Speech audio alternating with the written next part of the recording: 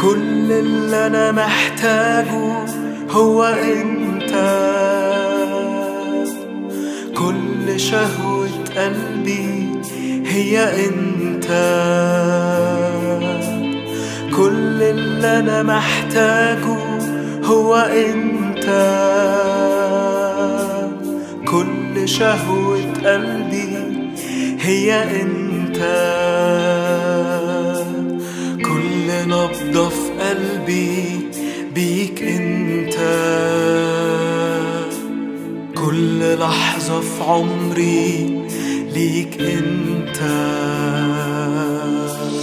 كل اللي أنا محتاجه هو أنت،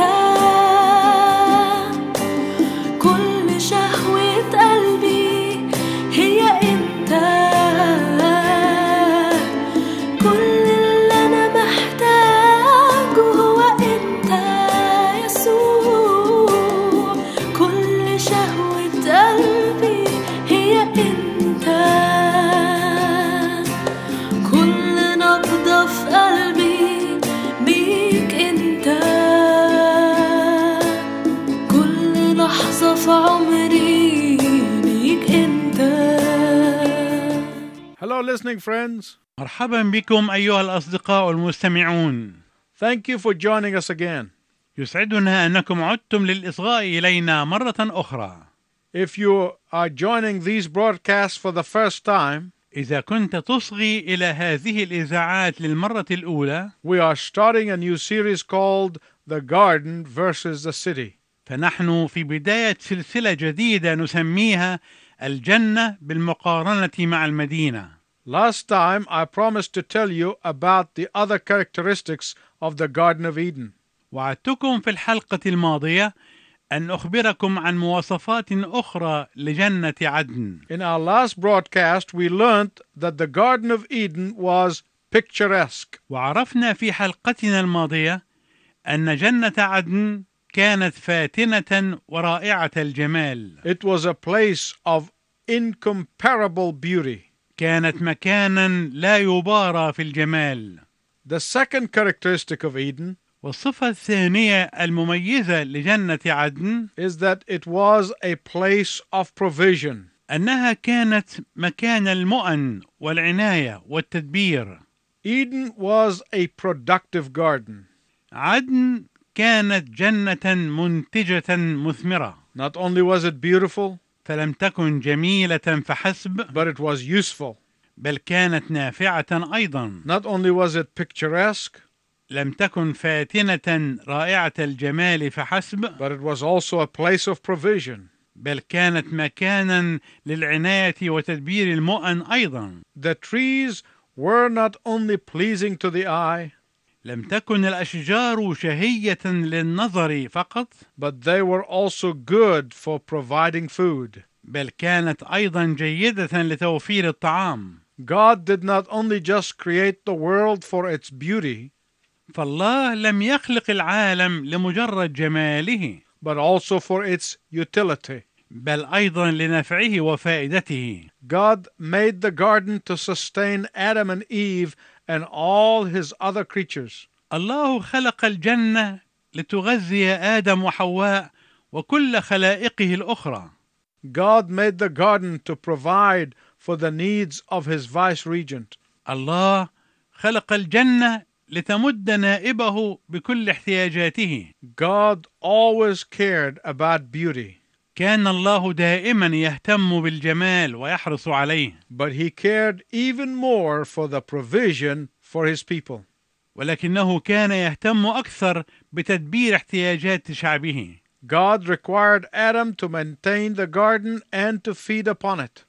وأمر الله آدم أن يصون الجنة وأن يحفظها ويتغذى عليها. Let's look again at verse 15.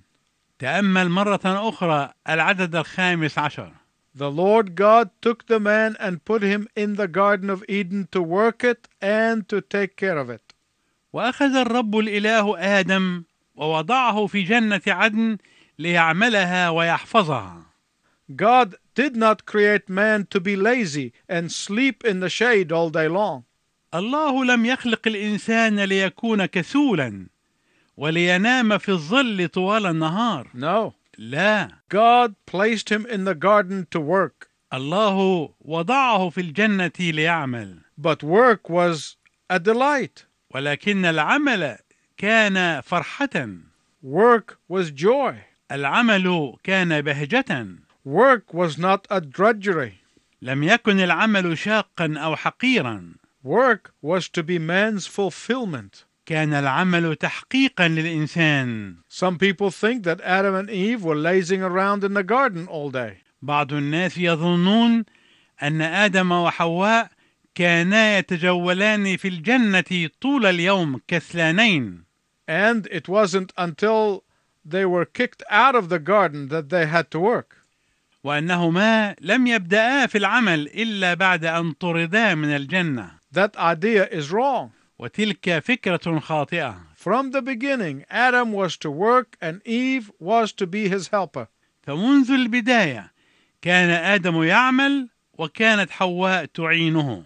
The difference between working inside the garden and working outside of the garden was the presence of God. والفرق بين العمل داخل الجنة والعمل خارج الجنة هو وجود الله. When you work in the presence of God, God will bless the labor of your hand. عندما تعمل في حضرة الله فإن الله يبارك عمل يديك. But when you work on your own strength, ولكن عندما تعمل متكلا على قوتك فقط، it is like pouring water into a bucket full of holes. فكأنك تصب الماء في دلو مليء بالثقوب. No sooner do you put the water in, بمجرد أن تضع الماء فيه، then it leaks right out of the holes. يتسرب الماء وينساب من الثقوب. When you work to the glory of God, عندما تعمل لمجد الله، God will strengthen you. الله يقويك. When you work to the glory of God, عندما تعمل لمجد الله، God will bless you and multiply your efforts. فإنه سيباركك ويضاعف لك جهودك. But when you work for your own glory, ولكن عندما تعمل لمجدك الشخصي، you work hard but you do not have any lasting fulfillment. فأنت تعمل جاهدا ولكنك لا تحقق شيئا يبقى أو يدوم. When you honor God with the first fruit of your labor, عندما تكرم الله بباكورة عملك، God will bless you and multiply the rest of what you have. الله يباركك ويضاعف لك ما تبقى معك. But when you spend it all on yourself, ولكن عندما تنفق كل شيء على نفسك، you will have no contentment in life. لن تشعر بالاكتفاء في حياتك. And that is what happened to Adam and Eve after they were thrown out of the garden. وهذا ما حدث لآدم وحواء بعد أن طردا من الجنة. My listening friends, I want you to listen very carefully. أيها الأصدقاء المستمعون، أرجو أنكم تصغون إلي جيدا. You and I have inherited this curse. أنت وأنا ورثنا هذه اللعنة. And until men and women, boys and girls, put their trust in Jesus Christ as their Savior and Lord, وما لم يضع الرجال والسيدات والأولاد والبنات ثقتهم في يسوع المسيح كمخلصهم وربهم، they will have the same discontentment and restlessness. فإنهم سيكونون في نفس هذه الحالة من القلق وعدم القناعة. As I mentioned in our last broadcast, there is a third important characteristic of Eden. وكما أشرت في حلقتنا الماضية، هناك صفة ثالثة هامة ومميزة لجنة عدن. It was not only picturesque. فهي لم تكن فقط فاتنة ورائعة الجمال. It was not only a place of provision. ولم تكن فقط مكان المؤن والكفاية والعناية. Eden also was perfectly suited for Adam and Eve and for their protection. ولكن عدن كانت أيضا مناسبة تماما لحماية آدم وحواء. In the garden there was a harmony with God. ففي الجنة كان هناك انسجام وتناغم مع الله. This led to harmony with each other. وهذا أدى إلى انسجام وتناغم كل منهما مع الآخر. And harmony with their environment. وإلى الانسجام والتناغم مع بيئتهم. And that is what made Eden to be a paradise. وهذا هو الذي جعل عدن فردوسا. The enclosed nature of the garden فإن طبيعة السياج حول الجنة tells us about the quality of life there. تخبرنا عن نوع الحياة هناك. The walls that enclose the garden are symbolic of God's protection. فالأسوار التي أحاطت بالجنة هي رمز حماية الله. They are symbolic of God's sheltering of Adam and Eve. هي رمز حماية الله لآدم وحواء. The walls are symbolic of God's guarding them. الأسوار هي رمز حراسة الله لهما.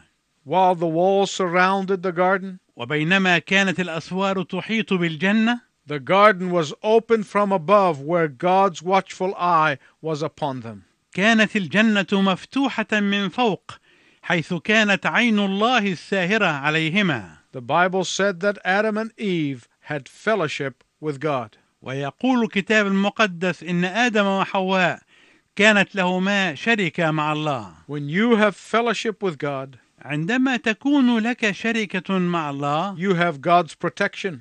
ستكون لك حماية الله. So God's protection was in the garden. وهكذا كانت حماية الله في الجنة. However, there was the tree of good and evil. وعلى أي حال كانت هناك شجرة معرفة الخير والشر. This tree was in the garden for a reason. كانت هذه الشجرة في الجنة لسبب معين. You know, when my children were small, I used to tell them the story of the fall of Adam and Eve. عندما كان أطفالي صغارا كنت أحكي لهم قصة سقوط آدم وحواء. So every time one of them would get into trouble, they would say the following. وفي كل مرة كان أحدهم يقع في مشكلة ما معي كان يقول: Well, if Adam and Eve had not eaten from the tree, I would not be in trouble with you right now. لو لم يأكل آدم وحواء من تلك الشجرة لما كانت هناك مشكلة بيني وبينك الآن. They used good Bible knowledge. لقد استخدموا معرفة كتابية صحيحة. But it did not spare them the consequences of what they had done. ولكن هذا لم يعفهم من نتائج ما كانوا قد فعلوه. The tree of good and evil was there to remind Adam that he was accountable to his maker. شجرة معرفة الخير والشر كانت هناك لكي تذكر آدم أنه كان مسؤولا أمام خالقه. The tree of good and evil is always there to remind us that we are not our own. شجرة معرفة الخير والشر هي دائما هناك لكي تذكرنا أننا لسنا ملكا لأنفسنا. It is there to remind us that we are not God. وهي هناك لكي تذكرنا أننا لسنا نحن الله. It is there to remind us that we are accountable to God. وهي هناك لكي تذكرنا أننا مسؤولون أمام الله. It is there to remind us that we cannot escape God's judgment. وهي هناك لكي تذكرنا أننا لا نستطيع أن نهرب من دينونة الله except by taking cover in His perfect sinless Son, the Lord Jesus Christ. إلا إذا كنا نغطي أنفسنا بشخص ابنه الكامل الذي بلا خطية الرب يسوع المسيح. My friend, I want to tell you something that is very important about temptation. أيها الأصدقاء، أريد أن أقول لكم شيئا على جانب كبير من الأهمية عن التجربة. Temptation is always an opportunity to either come under God's power and have victory over it. التجربة هي دائما فرصة أن نتحصن بقوة الله فننتصر عليها، or to continue to go our way and suffer the consequences of our sin. أو نستمر كما نحن في طريقنا ونقاسي نتائج خطايانا. Temptation is there to remind us that alone we are helpless victims of temptation. التجربة موجودة هناك لكي تذكرنا أننا إذا كنا وحدنا فإننا نصبح عاجزين ضحايا للتجربة. But with Jesus we are more than conquerors. ولكننا بيسوع نحن أكثر من أن نكون مجرد غالبين. Temptation is there to show us that in our strength we are weak and cowards. التجربة موجودة هناك لكي تبين لنا أننا في قوتنا الشخصية نحن ضعفاء وجبناء. But with Christ all things are possible for us. ولكن بالمسيح يصبح كل شيء ممكنا لنا. Temptation is there to remind us that doing things our own way spells defeat. التجربة موجودة هناك لكي تذكرنا بأن عمل الأشياء بأسلوبنا الخاص ينطق بالهزيمة. But through Christ we can have victory. ولكن في المسيح يمكن أن يكون لنا الانتصار. Eden with all of its beauty, provision and protection. عدن بكل جمالها ومواردها وحمايتها could not defeat temptation. لم تستطع أن تهزم التجربة. It took another garden to bring the possibility of victory over temptation. تطلب الأمر بستانا آخر ليحقق إمكانية النصرة على التجربة. That garden was the Garden of Gethsemane. ذلك البستان كان هو بستان جثسيماني. For it was in a garden that sin entered the human heart. ففي بستان دخلت الخطية إلى القلب الإنساني. And it was in a garden that sin was defeated. وفي بستان آخر هزمت الخطية. It was in a garden that Adam rebelled against God. حدث في بستان أن آدم تمرد ضد الله. But it was in another garden that Jesus, the perfect Son of God, obeyed the Father fully. ولكن في بستان آخر حدث أن يسوع ابن الله الكامل أطاع الآب طاعة كاملة. It was in a garden that Satan got the upper hand. في بستان استطاع الشيطان أن تكون له اليد الطولة. And it was in another garden that Satan was defeated and God had the upper hand. وفي بستان آخر هزم الشيطان وكان الله هو الذي له اليد الطولة. It was in the Garden of Eden that first man fell into sin and rebellion. في جنة عدن سقط الإنسان الأول في الخطية والعصيان. But it was in the Garden of Gethsemane that the perfect man rose from the dead. ولكن في بستان جثيماني قام الإنسان الكامل من الموت. It was in the Garden of Eden that Adam infected humanity with the virus of sin. في جنة عدن سبب آدم العدوى لكل الإنسانية بفيروس الخطية.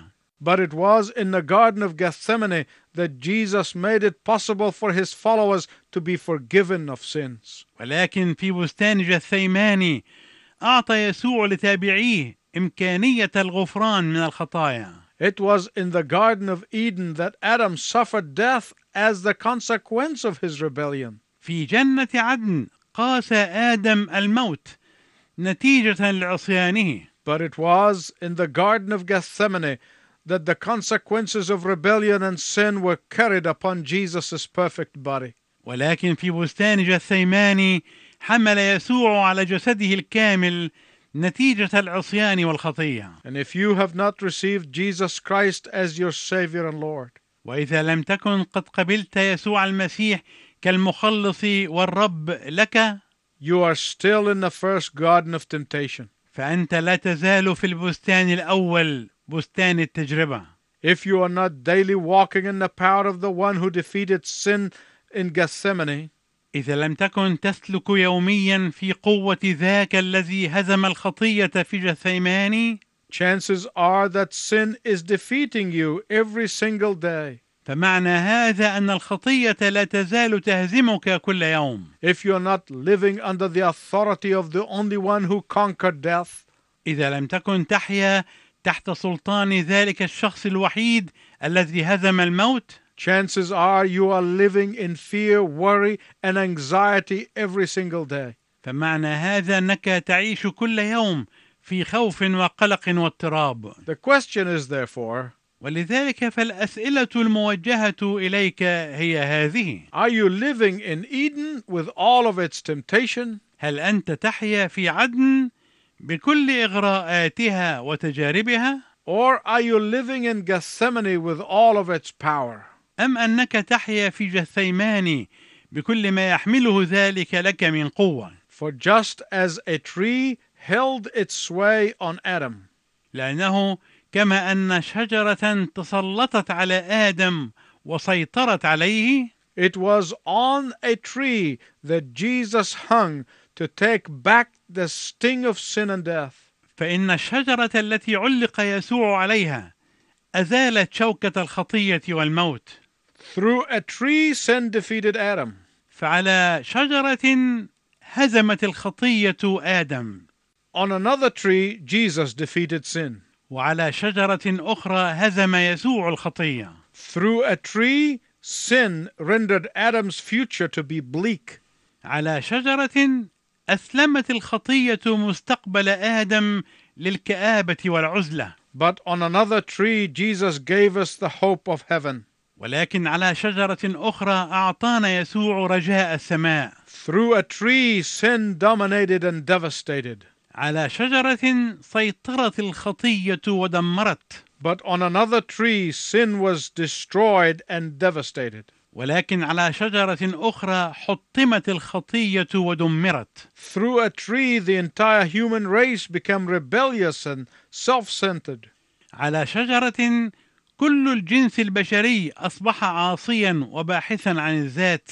But through another tree, the cross of Jesus Christ, it became possible for believers to be saved from eternal judgment that is coming upon the world. ولكن على شجرة أخرى صليب يسوع المسيح، وأصبح ممكنا للمؤمنين أن يخلصوا من الدينونة الأبدية الآتية على العالم. Let me ask you this. دعني أسألك هذا السؤال. Which tree are you living on? على أي شجرة أنت تعيش؟ Are you living on the tree of temptation? هل تعيش على شجرة الإغراء والتجربة؟ Or are you living on the tree of the cross with all of its power and salvation? أم أنك تعيش على شجرة الصليب بكل قوته وخلاصه؟ On which tree do you place your hope? على أي شجرة تضع أملك ورجاءك؟ Do you place your hope on the tree of good and evil? هل تضع أملك ورجاءك على شجرة معرفة الخير والشر؟ Do you hope that your good will outweigh your bad? هل تعلق آمالك على أن حسناتك تفوق سيئاتك؟ Or do you place your hope on a different tree? أم أنك تعلق آمالك على شجرة مختلفة؟ Do you place your hope on the tree of the cross of the Lord Jesus Christ? هل تعلق أملك ورجاءك على شجرة صليب الرب يسوع المسيح؟ Do you place your hope on the tree where his blood was shed on Calvary? هل تعلق أملك ورجاءك على الشجرة التي سفك فوقها دمه في الجلجثة؟ Christ's blood was shed to make it possible for you to escape the final judgment. دم المسيح سفك لكي يمكنك من النجاة من الدينونة الأبدية. Christ's blood was shed to make it possible to live a victorious and joyful life here and now. دم المسيح سفك لكي يمكنك من أن تعيش حياة النصرة والفرح هنا والآن. My listening friends, God made the provision.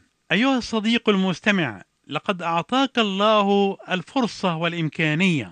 And the provision is this. والإمكانية هي هذه. Only those who put their whole trust and confidence in the tree of the cross فقط أولئك الذين يضعون رجاءهم وثقتهم في شجرة الصليب will make it to the eternal garden in heaven. هم الذين يصلون إلى الجنة الأبدية في السماء. Will you come to him today? فهل تأتي إليه اليوم؟ I pray that your answer would be yes. أصلي أن تكون استجابتك بكلمة نعم. Until we meet again, I wish you God's richest blessing. إلى أن نلتقي معا في المرة القادمة، أرجو لك بركات الله الوفيرة. معترفاً لا بر لي آتيك بالإيمان فلا فداء عني سوى فداك يا حنان ضللت عنك تائها وقد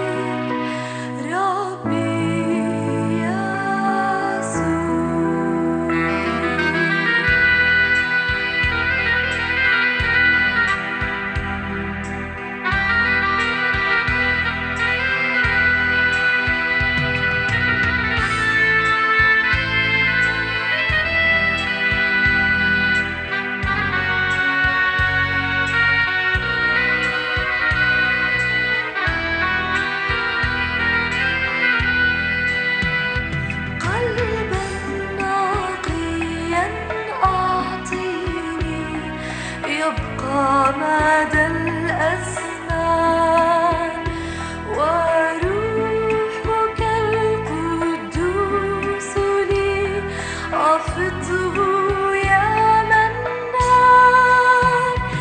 أسمع سرورا أذني وأبدد الأحزان، ورد لي أفراح ما فقدت في العصيان. اغفر لي خطيئتي، خلصني بنعمتك، أنهضني من غفوتي، واحفظني برحمتي. ربي